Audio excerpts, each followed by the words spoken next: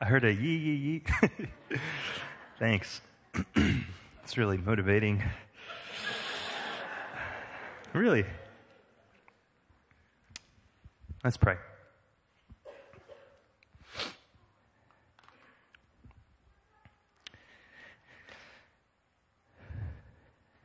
Lord Jesus, more than anything in the whole world, we just need to look you in the eyes.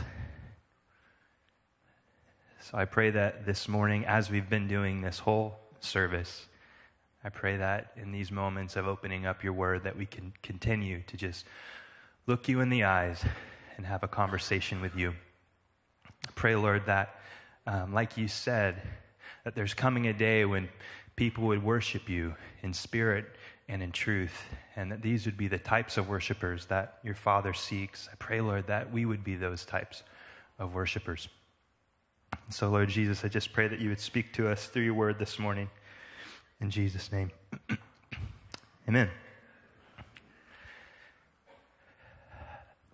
So we're in a series on worship, and our primary text is Romans 12:1. Therefore, I urge you, brothers and sisters, in view of God's mercy, to offer your bodies as a living sacrifice, holy and pleasing to God. This is your true and proper worship. And I want to focus again on the phrase, pleasing to God.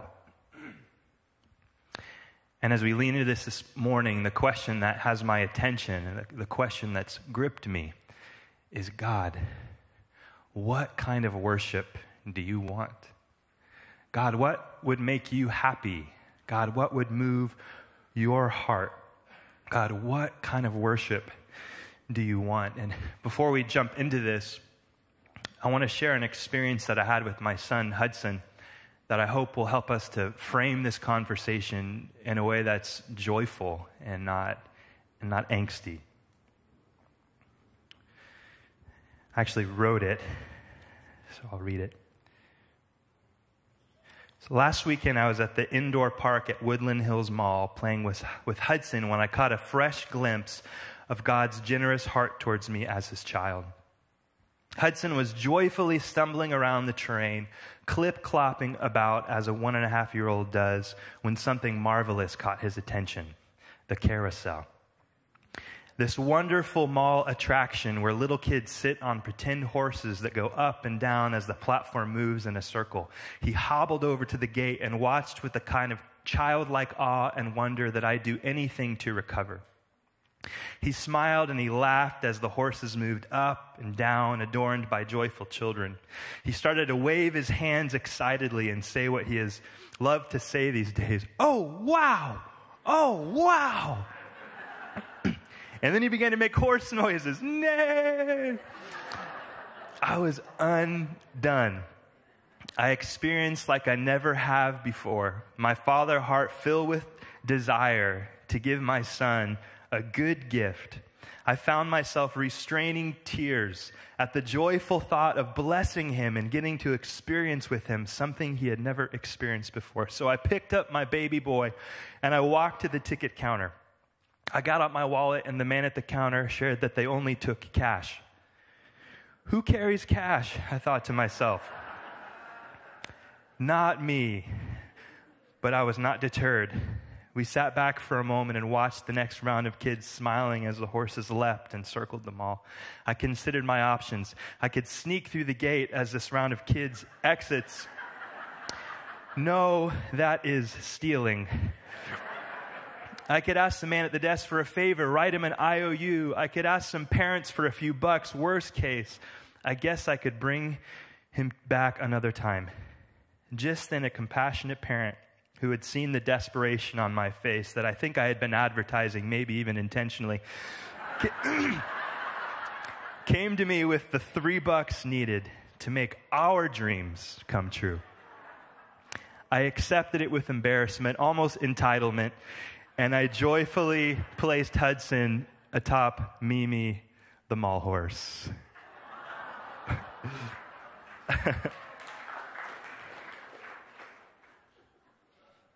Matthew chapter 7, verses 11 and 12. If you then, though you are evil. Thanks, Lord. Know how to give good gifts to your children.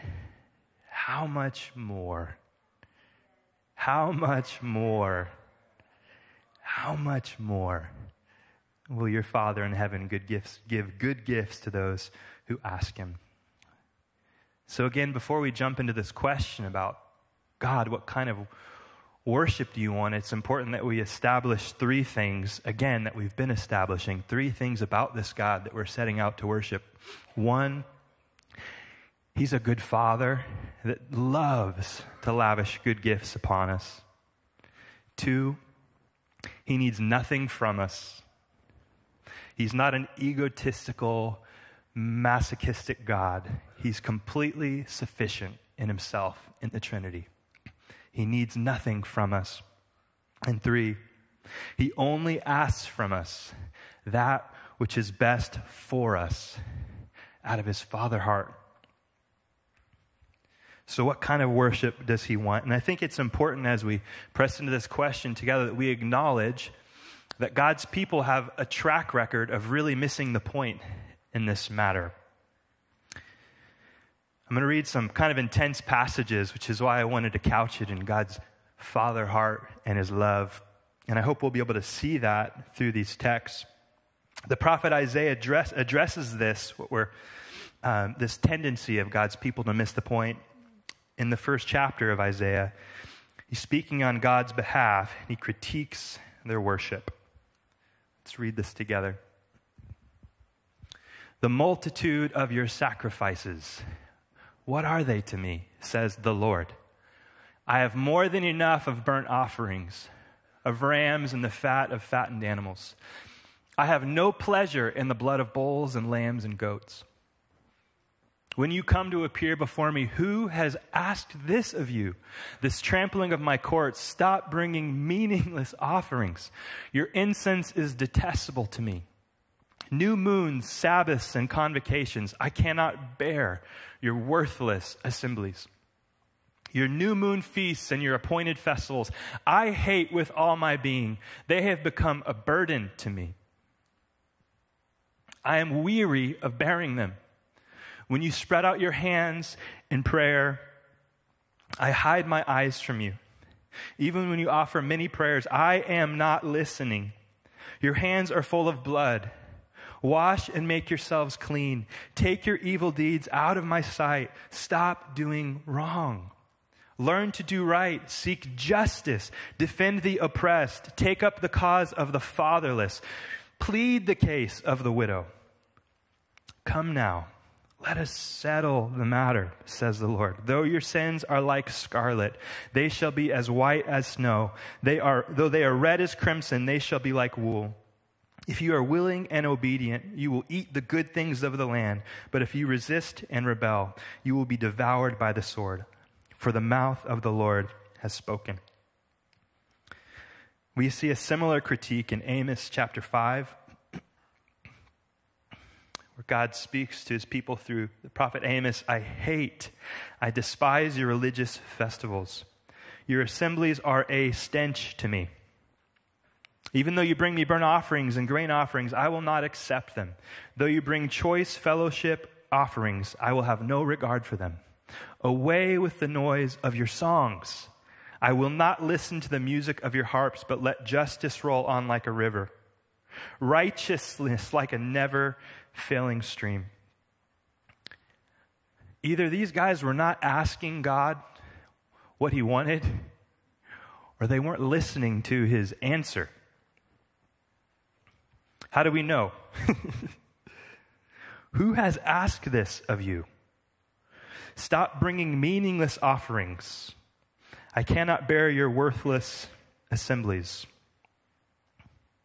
What kind of worship does God want? A few examples from the text here. Stop doing wrong.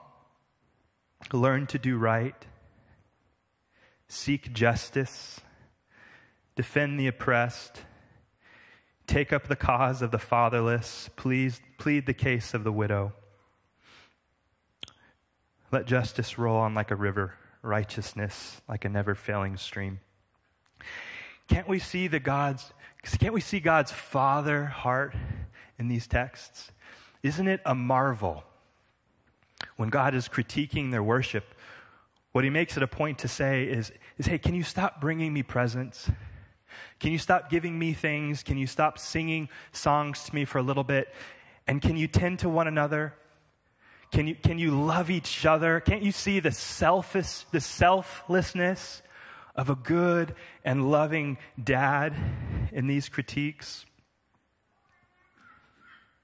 I want you to live justly towards one another and to be merciful toward one another. Look out for vulnerable people. I want you to flourish together as a community. This is how you can glorify me. A few images come to my mind. If you've ever been on a road trip with your family, inevitably what's going to happen at one point in the road trip is your father's going to stop the car and he's going to throw his hands in the air, exasperated. And what's he going to say? Can't you all just get along? Jonathan, stop teasing your sister. Lindy, stop yelling at your brother. Another image that comes to my mind at this same park with Hudson last weekend, it was like a little microcosm of society. There's all these little kids playing on this terrain, and I'm observing it kind of from a distance. And at one point, there are these taller, stronger, older kids, and they're just flying across the terrain, just nearly missing my vulnerable little son. And I told myself I wouldn't be this kind of parent, but I found myself feeling very angry. And I wanted to grab these older kids and I wanted to shake them, and I said, could you pay attention to the little ones? Could you pay attention to the vulnerable ones? You who have strength, you who have power, you who could knock these people over easily and hardly notice it. Would you pay attention to the little ones?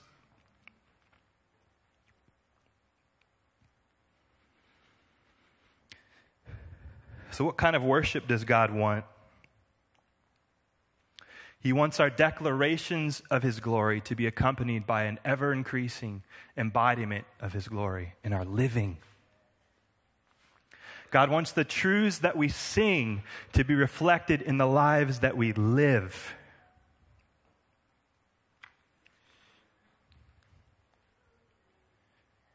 Don't we know that the way that we live matters to God?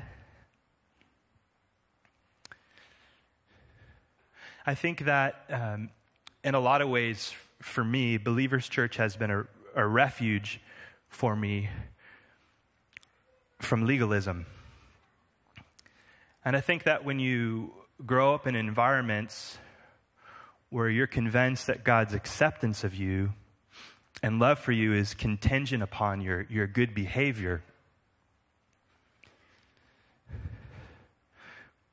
that you have to go through a process of healing there. We have to go through a process of allowing the truths of the gospel and justification by grace through faith to be established firmly in our hearts.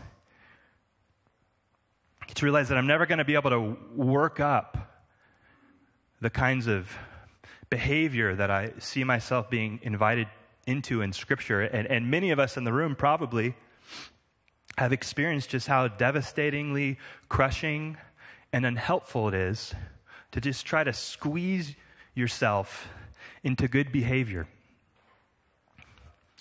But I feel like the Lord is on a mission in my life, and I think probably for many of us, to marry justification by grace through faith, this beautiful truth of the gospel that we are set in right relationship with God, not because of anything that we've done, but because of what Jesus has done on the cross. This is our only hope. But to marry this truth with another beautiful truth of the gospel, sanctification by grace through faith. That Jesus didn't just die so that we could be forgiven, and then just stuck for the rest of our lives in these sinful patterns. But part of the good news of the gospel is that Jesus is the one, it says this in Jude, who is able, he is able to keep us from stumbling. And one day he will present us faultless before the Father. And so we give him all the glory and all the honor and all the praise. And I think that something that I've needed to do is I've needed to get past this anxiety that I feel every time we start to talk about behavior and change, and recognize that it is good news. It is a good part of the gospel. It is the gospel that we get to change. That we get to change. And so some of you, if you're like me, you heard those passages in Isaiah and Amos, and you started to feel really anxious, and you started to look at your calendar and think, okay, well, I guess I need to figure out this week how I'm going to feed the poor. Otherwise, God's going to be disappointed in me, angry with me. Maybe I won't even make it to heaven. So you're starting to form some kind of a rule of life to fit in all the things that are important to God. And what I want to say today is that this isn't about making a new strategy, but this is about becoming disillusioned with yourself.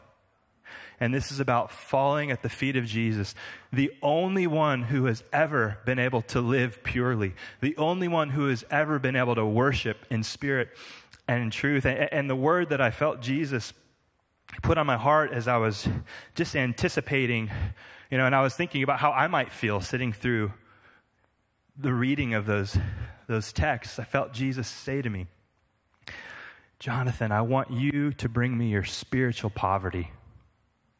And I want to give you my purity. I want you to speak to the people and tell them, bring me your spiritual poverty, and I want to give you my purity. Because the truth is, we don't need a new strategy. We need new hearts.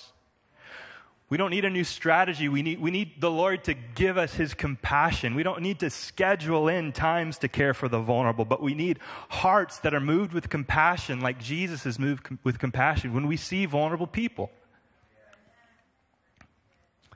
I want to skip ahead to Isaiah chapter 42.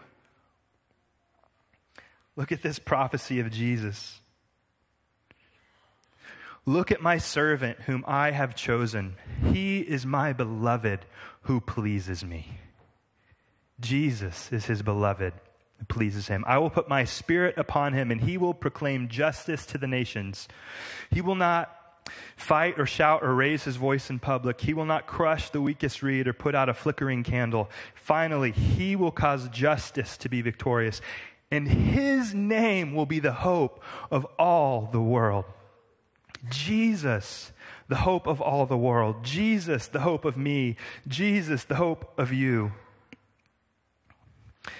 The Jesus who said, I don't come to call the righteous, but sinners to repentance.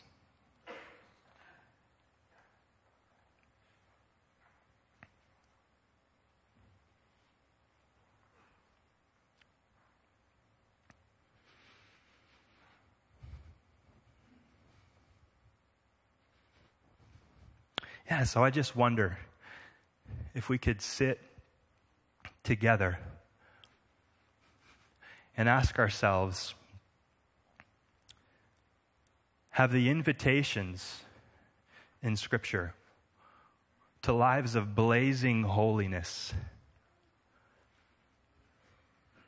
have the invitations in Scripture, the encouragements in Scripture, even the expectations that we see from the Lord in Scripture, to grow up into maturity and love, have they caused us to curl back in anxiety and fear that we're going to be rejected by God?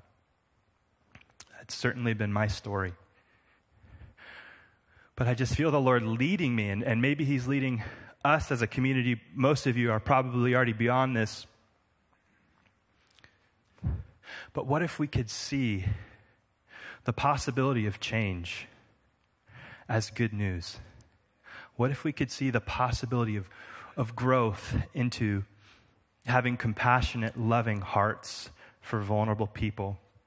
for our neighbor as good news, as a part of the gospel that we can embrace and trust Jesus to accomplish in us. Amen. This is one of those sermons that you expect is going to be 25 minutes and it's 10. So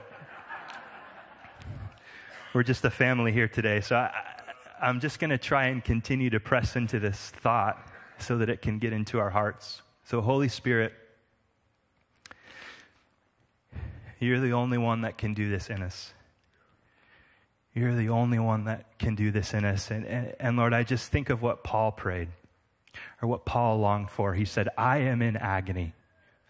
I am in the pains of childbirth, that Christ would be formed in you. And so, Lord Jesus, as your people, first I want to recognize, Lord, these passages that we just read in Isaiah and Amos, they're old covenant passages. But clearly, it is still your desire, and maybe even more so, because now we have a new covenant and we have your Spirit. It is still your desire that we would embody these things that you value. And so, Lord, forgive me for perhaps the ways that I've thought that justification by grace through faith makes these truths, these values that you have, maybe a little less important or less applicable to me. Yeah, so Lord, I just pray that you would search our hearts this morning. Would you search our hearts this morning?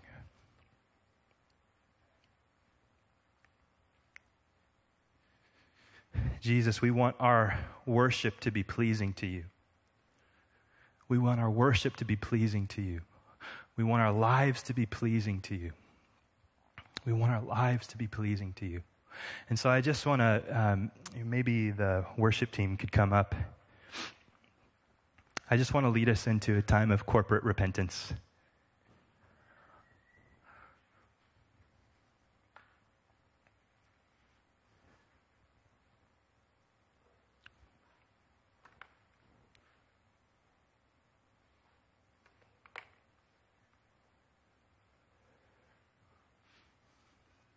This is like my preaching nightmare, but I'm kind of liking it. Is this good? Yeah.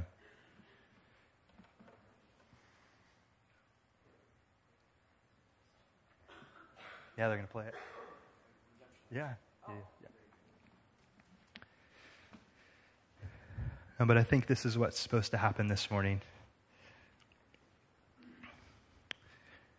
For me to be a little bit out of our comfort zone, so you guys can be a little bit out of your comfort zone.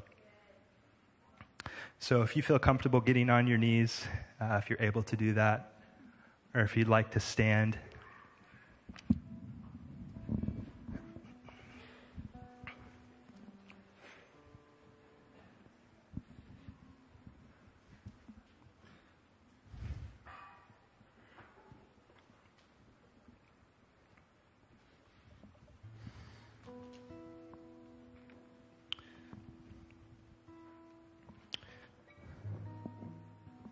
One thing that I'll share, just feeling a little crazy this morning. I don't know if any of you guys can relate to this, but when we went through the COVID pandemic, it broke my heart. It broke my heart because I felt like the church had an opportunity to be balm for the world. I felt like the church had an opportunity to be a refuge, to be a safe place for the world that was hurting and scared. But what I saw happen in the church in America, and in some ways in our church and in me, was that we weren't a whole lot different in the way that we responded in the world. And a lot of that was just what was playing out on social media, and I know that those were just kind of the extreme situations, but I just want to cry out to Jesus that we could really believe that he's able to change us, that we could become people capable of otherworldly love, that Believers Church could be a community of people that the world can look upon and see the kind of love that they don't see anywhere else.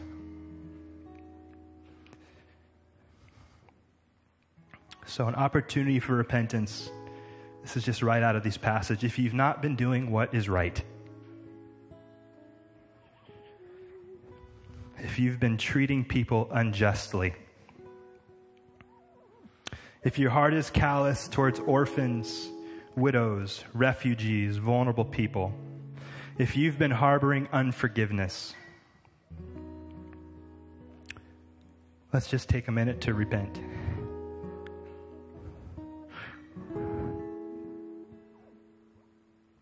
Just in your own words.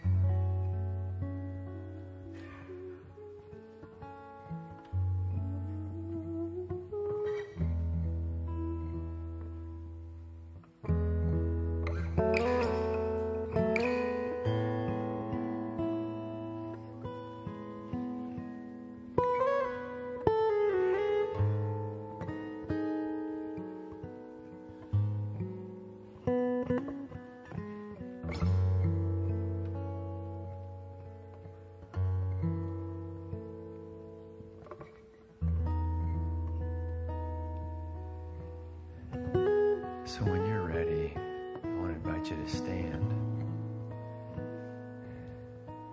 Because when we ask Jesus to forgive us, He does.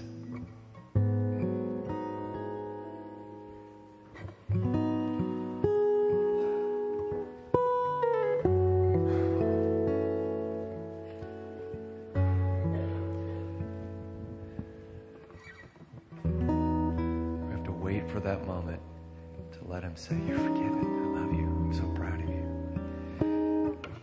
Kyle and son, I'm telling you what I'm doing. Just come up, stand on the stage. Elijah, come up on stand on the stage. Vicky, will you come stand on the stage? Just the three of you guys right in front of this podium right up here. This makes sense in a second. And on media, Owen, can you put up that Isaiah 42 passage?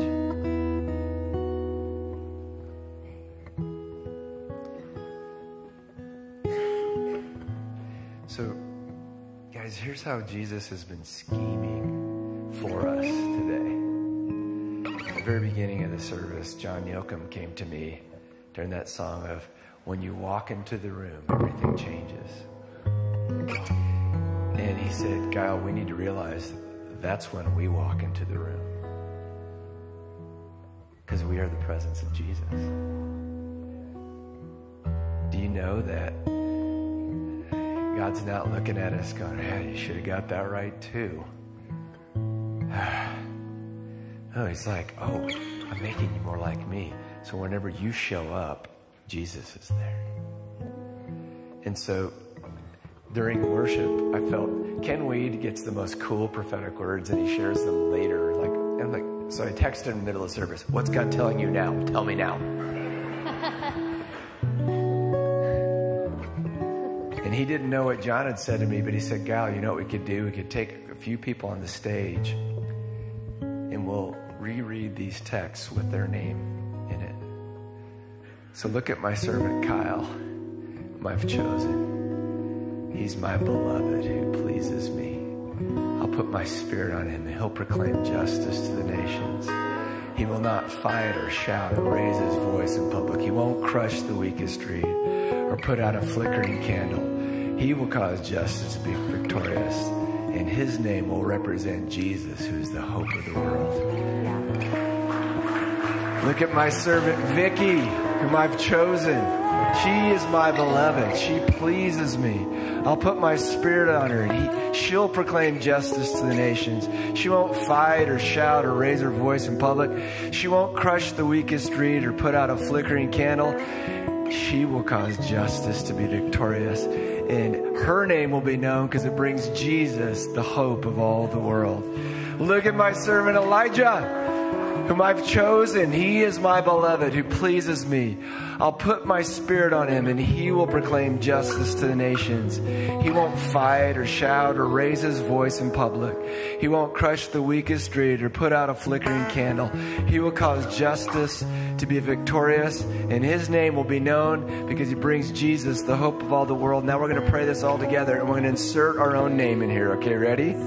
So we're going to pray this out loud. Look at my servant, whom I have chosen. I am his beloved, who pleases the Lord. He will put his spirit on me. This is hard, isn't it?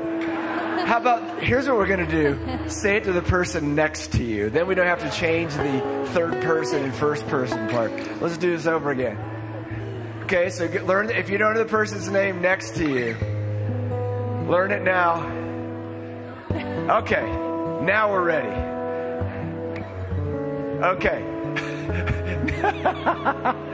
Hey man, this is family. This is what we do. This is awesome. All right, here we go. Look at my servant, who I have chosen. He is my beloved, who pleases me. I will put my spirit on her, and he will proclaim justice to the nations. He will not fight or shout or raise his voice in public. He will not crush the weakest reed or put out a flickering candle. He will cause justice to be victorious, and his name will be the hope of all the world. Yay! Yay! So we're going to close with this song. This song will be our benediction, that we can ask the Lord, because he's the one who's doing this work in us, okay? We're going to talk, this is a song about purity. But no, this is the work he's doing, so this is an invitation to joy, okay? Let's sing this together.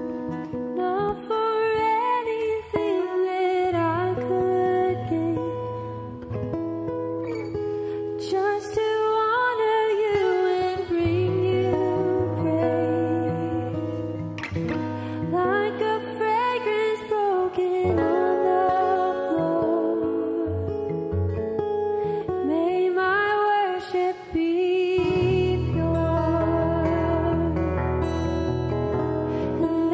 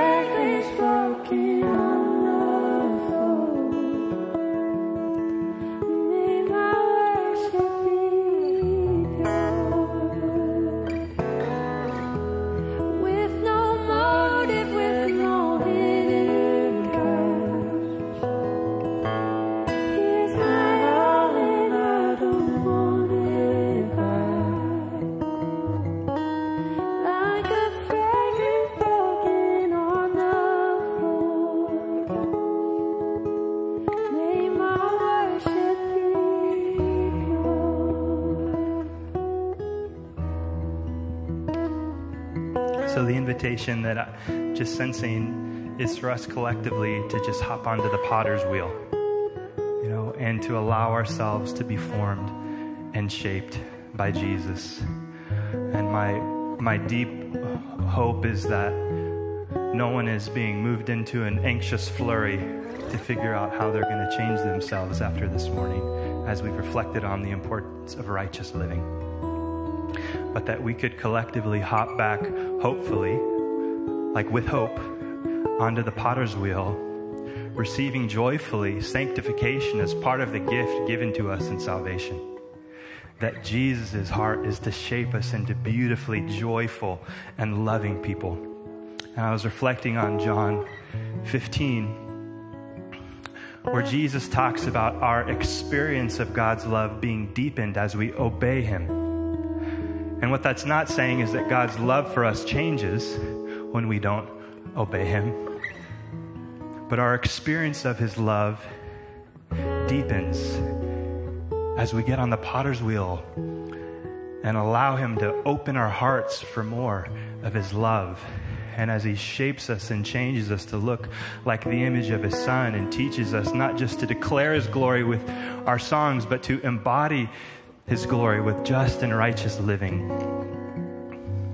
So Jesus, as we close this morning, I just pray for anyone that has been stuck, feeling like there's no hope for me to change.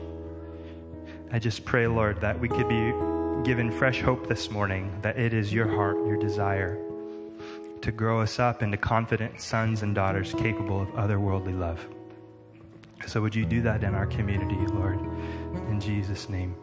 In Jesus' name. Grace and peace be with you guys.